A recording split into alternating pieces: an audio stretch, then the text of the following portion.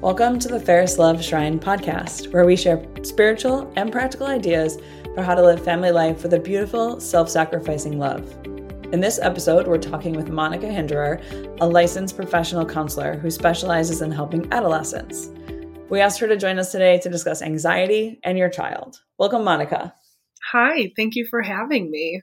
Yeah, we're excited to talk about this. I think this is something that a lot of parents are seeing with their child today, especially post-COVID and all of that kind of stuff. So let's dive in right away and tell us in your, professional definition, what is anxiety?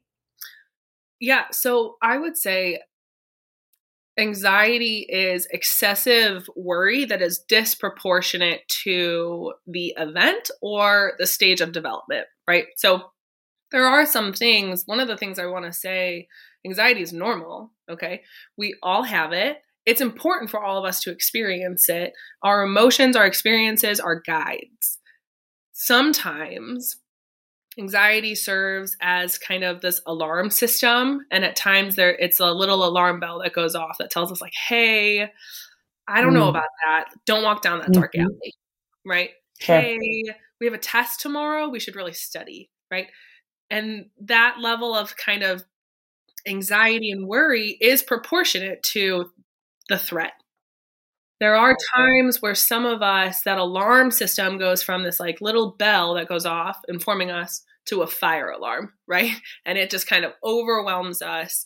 So it's that excessive worry. It kind of ticks above that normative range for the experience that you're going through. So then what would you say is the difference then between anxiety and stress, right? Because I think often in our culture, we use the two words kind of, I don't know, at the same time or to mean the same thing. And I don't think they necessarily are. Yeah. So stress is essentially what we experience when we've sort of evaluated that the environment or the demand is beyond our ability to deal with it successfully, right?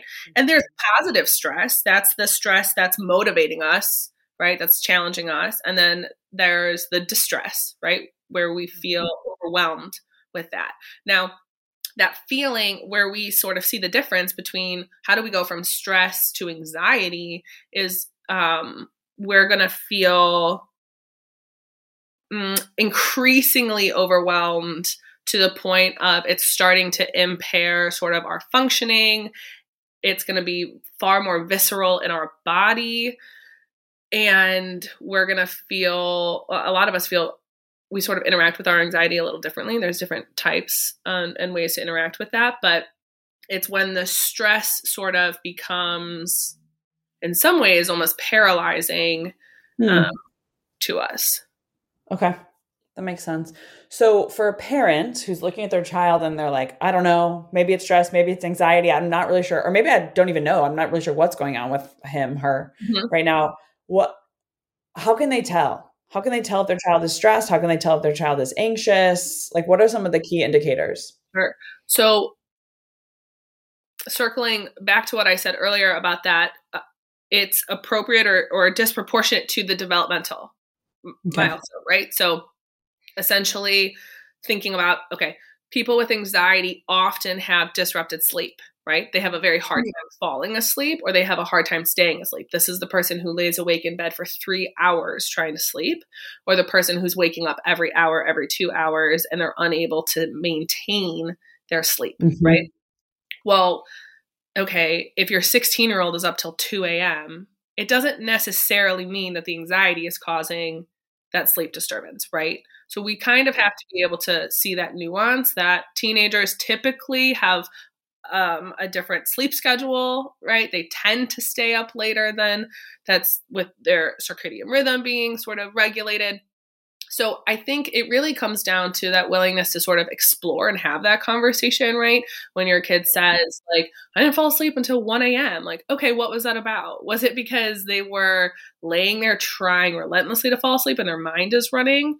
Or were they just kind of like, no, I wasn't tired. And they're sort of just like, on their phones or so to be able to sort of distinguish between that. But essentially, right, the anxiety, what you're going to notice is that disrupted sleep. Some people have a disrupted eating habits, right? Because anxiety manifests itself physically, right? So this is going to be when we're feeling overly stressed, right? When that anxiety is increasing, some are going to have a headache. Some are going to have a stomach ache. Some are going to feel very shaky or restless. Some, it might disturb their sleep, right? This is kind of the typical feeling on edge, that kind of hypervigilance. And it's going to manifest sort of physically. So that's one of the ways you're going to see it. Mm-hmm.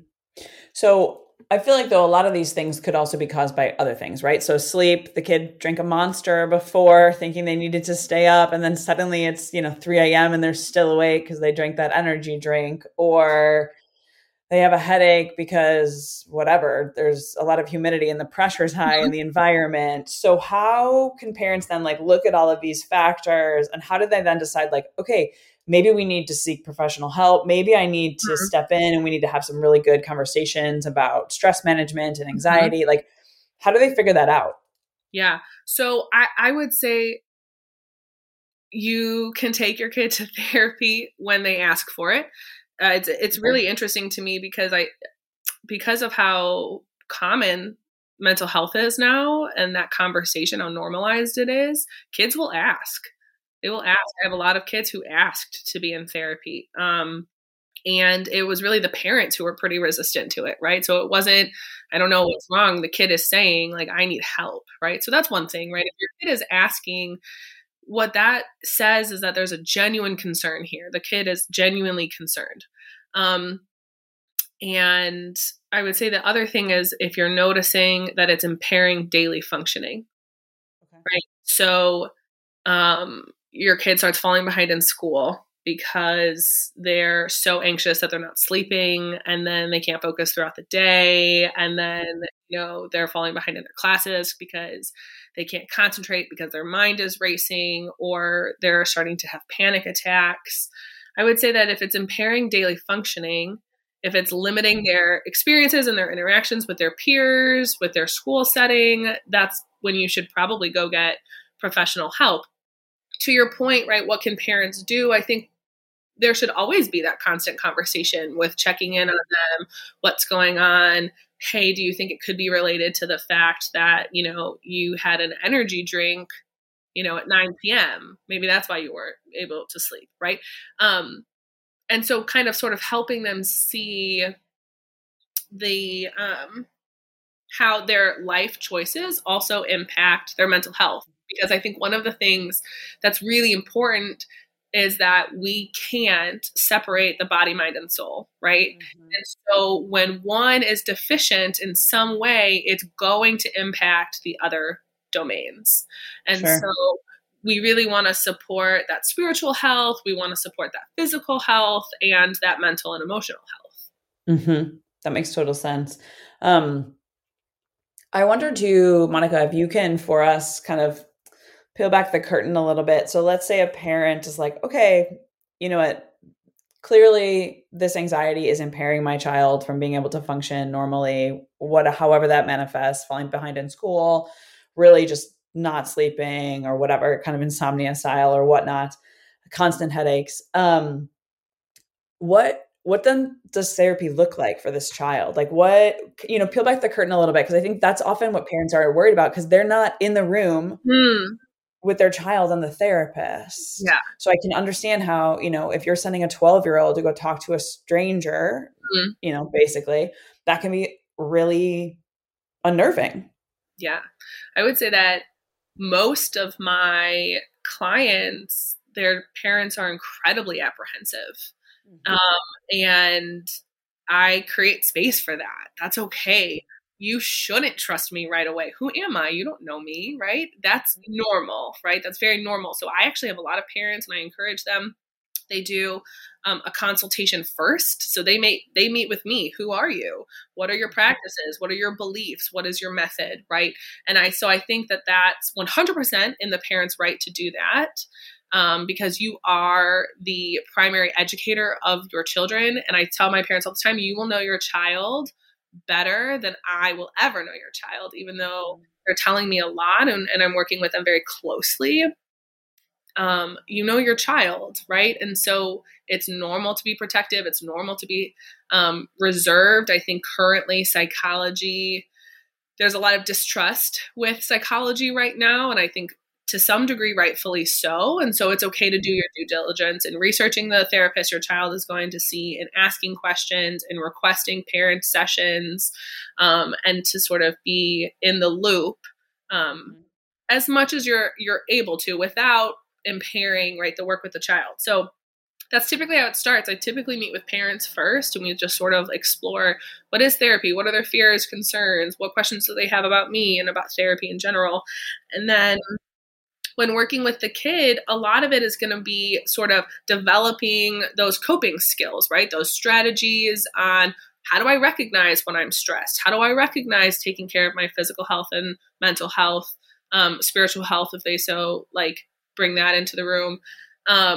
Because I think when we talked about the difference between stress and anxiety, we increase into anxiety when the demand is higher than our skill set, right? That like, I don't know how to handle this. And so that can manifest socially, right? These kids are like, I don't know how to interact with my peers and I don't know how to answer questions and I feel scared or embarrassed.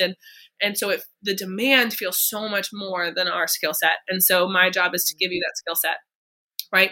And that's the skill set in managing the feelings and the symptoms and in also building your skills and abilities to interact socially or to handle the academic pressures or to communicate with family, peers, friends, right?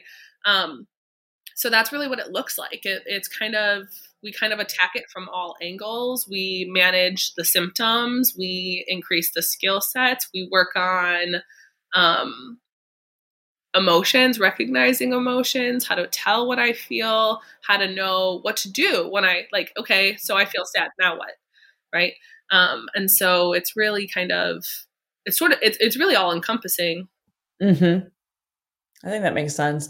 Kind of sticking with this thread here for a second, I imagine there's also too, you said a lot of parents are kind of, apprehensive about their child going to therapy. I would imagine there's a little bit of a stigma or a little bit for some parents is feeling that like, if my child needs therapy, even for something like anxiety, I must be doing something wrong as a parent, right? Like I don't know if you see that or if that's the case. Yeah. Definitely. I think what I hear a lot, since I also work in a faith-based practice, is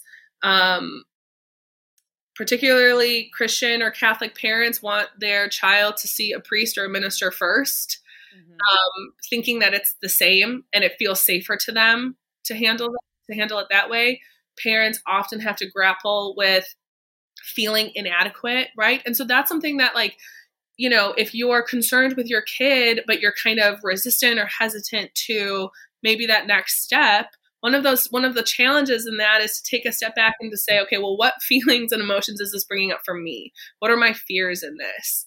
And I think that just because your child is exhibiting a need or a demand that you don't have the skill set for doesn't mean you're a bad parent. In fact, I think a very good parent is the one that is willing to grow and learn through their child's needs, right? And so let's say you have a child who's deaf, you're not a bad parent because you don't know sign language, right?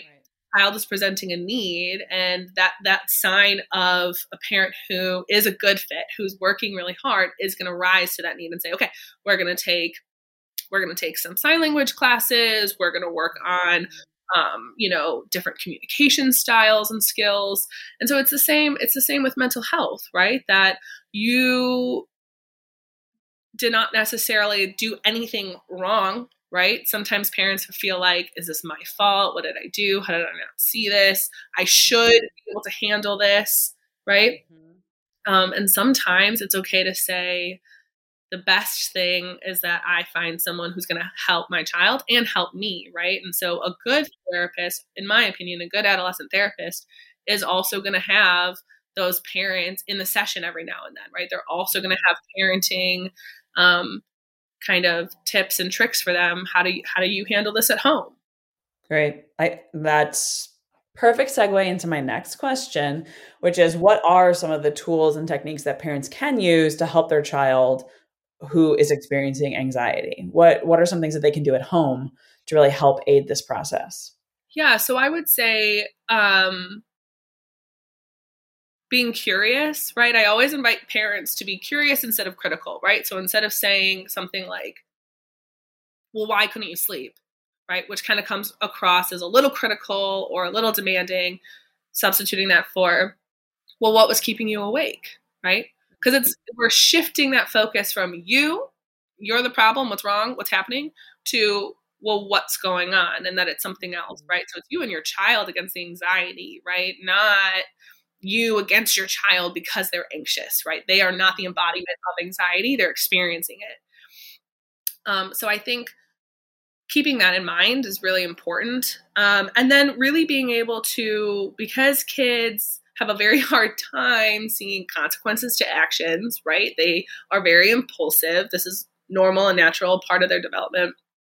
It's helpful to set limits for them, right? And to sort of the limits, the rules, the restrictions, these kind of guides actually help them live more freely because they're learning what is good for them. They're learning how to choose that goodness. And so limiting screen time, I think, is really important. Limiting the type of social media that they're on, because you don't want them on their phones until 2 a.m. You don't want them mindlessly scrolling through TikTok and Instagram because, well, A, we don't know what they're seeing, but B, there's an importance in not always being stimulated, right? Mm-hmm. Our mind needs to rest. And when it doesn't rest and it's constantly in this go, go, go state, mm-hmm. it's going to be very uncomfortable for them to self-regulate, right? So family time is really important. Have family dinner, right? That there's this place for the kids to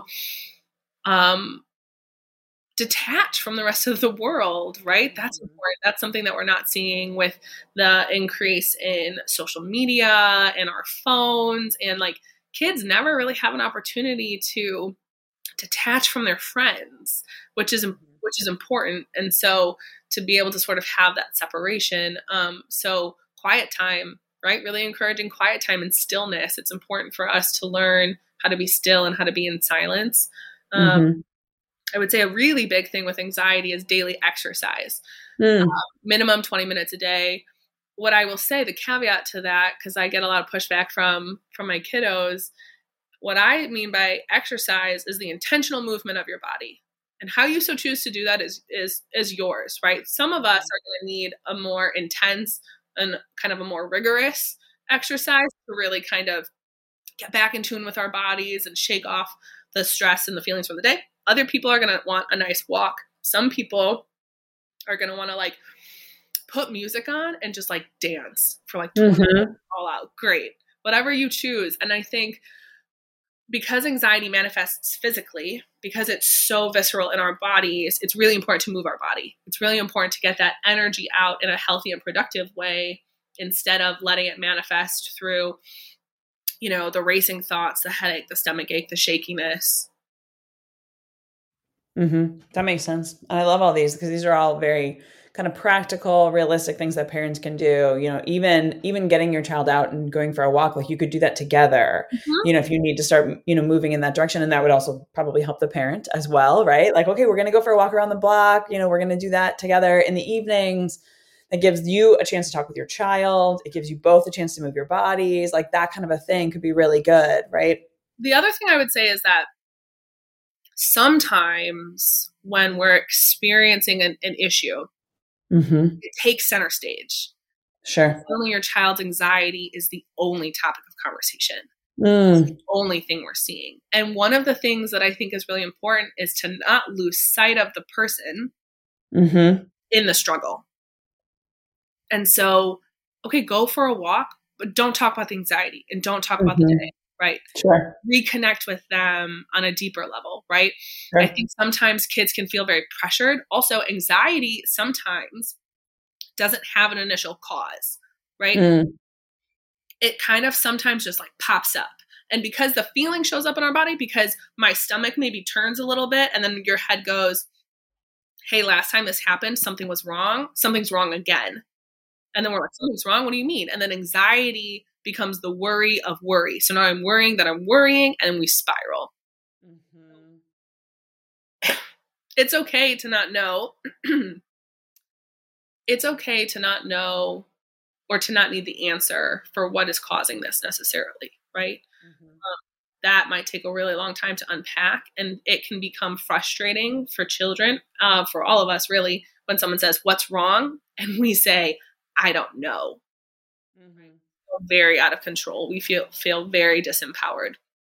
And right. So it's okay to sometimes not ask, right? It's okay to say, you can come to me with anything, right? And then that child gets to freely choose to access you. That child gets to freely choose to come to you. And that's what you want. You want this idea. I tell parents all the time, how do we open the door without pushing them through, right? Mm. It will be more meaningful for them to walk through that door and to say, hey, mom, hey, dad, can I talk to you about something, right? And for you to receive whatever they're saying very openly, but to not force it, right? Because we don't want them to feel ashamed or embarrassed, and because even if they have done something or said something or experienced something, right, that is going to be shocking or difficult or frustrating or whatever, that's maybe causing the anxiety or what have you, you want to be the person they come to, right? And right. If they feel pushed or judged or criticized, they're going to go to friends. They're going to go to teachers. They're going to go to, and so part of that is like, yeah, go for a walk, right? Open that door, but it's okay to talk about other things. It's okay to defer your curiosity in that and be like, well, I want to know what's wrong and I want to fix it, right? That drive to fix, right. To be able to suspend that temporarily, right? Some kids, anxiety, oftentimes, since our mind is racing, journaling can be so helpful because when I put a pen to paper and I have to write things out, I have to slow my mind down because we cannot write as fast as we think. And so it automatically slows your child down, right? And so you can encourage them to journal about it, right? They come home, they're really anxious. I had a really bad day. Our desire as a parent might be to be like, well, tell me why, what's going on? How can I fix it? Boom, boom, boom, this onslaught of questions. And that's coming from a very good place. However, if they're still in this kind of elevated state, it's not going to be as productive. And so it's a simple, well, what do you think we could do? What do we think we could do to feel a little better?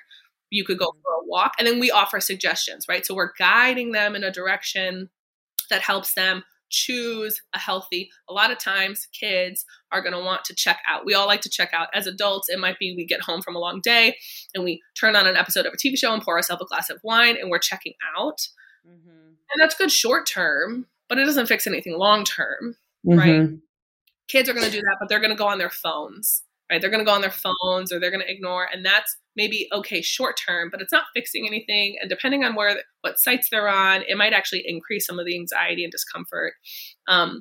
So prompting them it might be a really good idea to kind of journal about the day and kind of what happened and like get it out.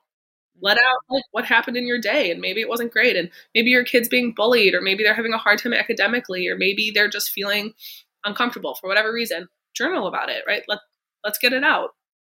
I love that. And what I'm hearing you say is really the parent's role is kind of providing that unconditional love that they already feel, or really providing that to the child, making them understand that unconditional love. Because I think sometimes kids know it, but don't necessarily like understand it, but then also giving them that support, but not fixing it for them or trying to fix it for them, right? Like guiding them along the way, giving them some options and solutions to try to work at it. But I think too, this also, I'm sure, helps them make really good like choices now that are going to impact them long term, right? Like they're learning now how to make good choices for later when they're an adult and suddenly anxiety comes back and they're feeling that very acutely. If they don't have those tools because mom and dad fixed it or seem to fix it at the moment, right? They're not going to be able to cope as well later on too. So I think that's, really good what you're saying and important. So I think, I think parents questions with like curiosity, seeking to understand before we fix it, right? How often do we go to our partner and we complain about the day and then they try to fix it and we're like, could you just listen to me? Like, I just need someone to hear me right now and not jump to the solution right away, not jump to your kids are the same. They're the same, right? And because those are shared human experiences. And to be able to ask questions with like curiosity, right? Not jumping to conclusions. Some things like don't have an immediate solution. Some things are really hard life lessons that are going to hurt your kids that they need to learn. And like that hurts. And it's okay, right? To say that like, yeah, that's okay that, you were starting on your sports team and now you're benched. And because that's hard. Okay, maybe we can work a little harder in practice. Maybe we can do this or that. But like, yeah, sometimes that feeling of like rejection or being hurt is a human experience. And it's important to teach our kids like resilience, right? It's important to let them choose how to access that because we're guiding them. It's like when we say to our toddler, the toddler says, I'm hungry. Okay, they want a snack, right? And so you give them two options. Well, you can have the apple or the banana because you want them to have a healthy snack. You know that that's what's important to them, but you're giving them the opportunity to choose, right? They're learning to exercise that choice. It's the same with our adolescents. Well, I think it would be a really good idea for you to exercise or to journal or to take some quiet time. What do you think? What do you think you should do? And so I think the other thing we want to help guide them through that. Going to a therapist can help you navigate which tools and techniques are most effective for your child because we're all different. But one of the things we want to be careful of is that we also don't ignore or dismiss that this is happening. Like, oh, well, this too shall pass. Maybe it might pass. The environment might change. And then, let's say your kid's at a school and they're being bullied. So we switch schools and they're not being bullied anymore. And so the stress and anxiety is gone. Okay, for now. Until later in life when somebody reminds them of those early bullies and we didn't really develop healthy coping skills. We didn't really process that experience. And now that anxiety, the fear, the insecurity, it's all coming back.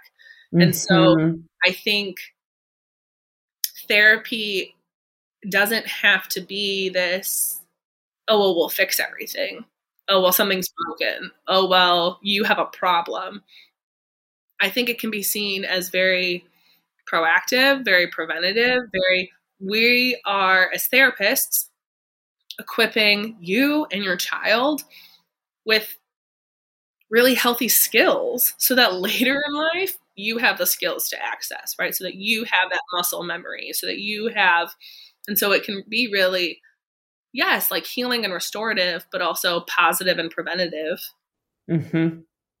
I love this. I love all of this. We're almost hitting our 30 minutes time frame, but there's so much more that I want to talk to you about. So we'll definitely need to do a second episode because I would love to see trends that you are seeing in your practice and some of the major triggers or causes, I guess, of all of this anxiety. But for now, Monica, where can people find you if they're looking for more information about you and your practice? Yeah, so I work for Vita Optimum. It's a counseling and consulting agency in Chicago. So you can go to the website and find my contact information there. If you have questions, I'm happy to correspond via email and figure that out. I think one of the things a lot of times people don't realize is that the therapists are regulated to the state in which they practice. So I can only see people in Illinois. The caveat to that is, as a consultant, I can see anyone from anywhere. And so a lot of times I do have parents from other states hire me as a consultant to navigate maybe a particular parenting situation that's going on. So it's not exactly therapy, but that those are always options too, that if sometimes parents aren't entirely ready. I have this client who I think their parent met with one of our therapists for like 2 months because they had to be convinced that their child needed therapy. And I think that's I think that's fine. And I think that's beautiful, actually, that they cared enough, that they were worried enough, that they were going to go to therapy themselves to navigate and work through these problems and concerns, to feel safe enough to entrust their child to somebody, right? Mm-hmm. And so I think, if that's what you need to do, if you need to just talk to a therapist to navigate that first, to help be the best version, be the best parent, be the best version of yourself, I think that's also a beautiful option. That sounds great. And what a beautiful testament for the parent to do, to like, okay, I'm going to work on this first. I'm going to make sure this is good, to make sure that this is the best for my child. That's beautiful. Thanks for listening to this episode of the Fairest Love Shrine podcast. If you enjoyed it, we'd love for you to visit us at fairestloveshrine.org, follow us on social media, and share the podcast.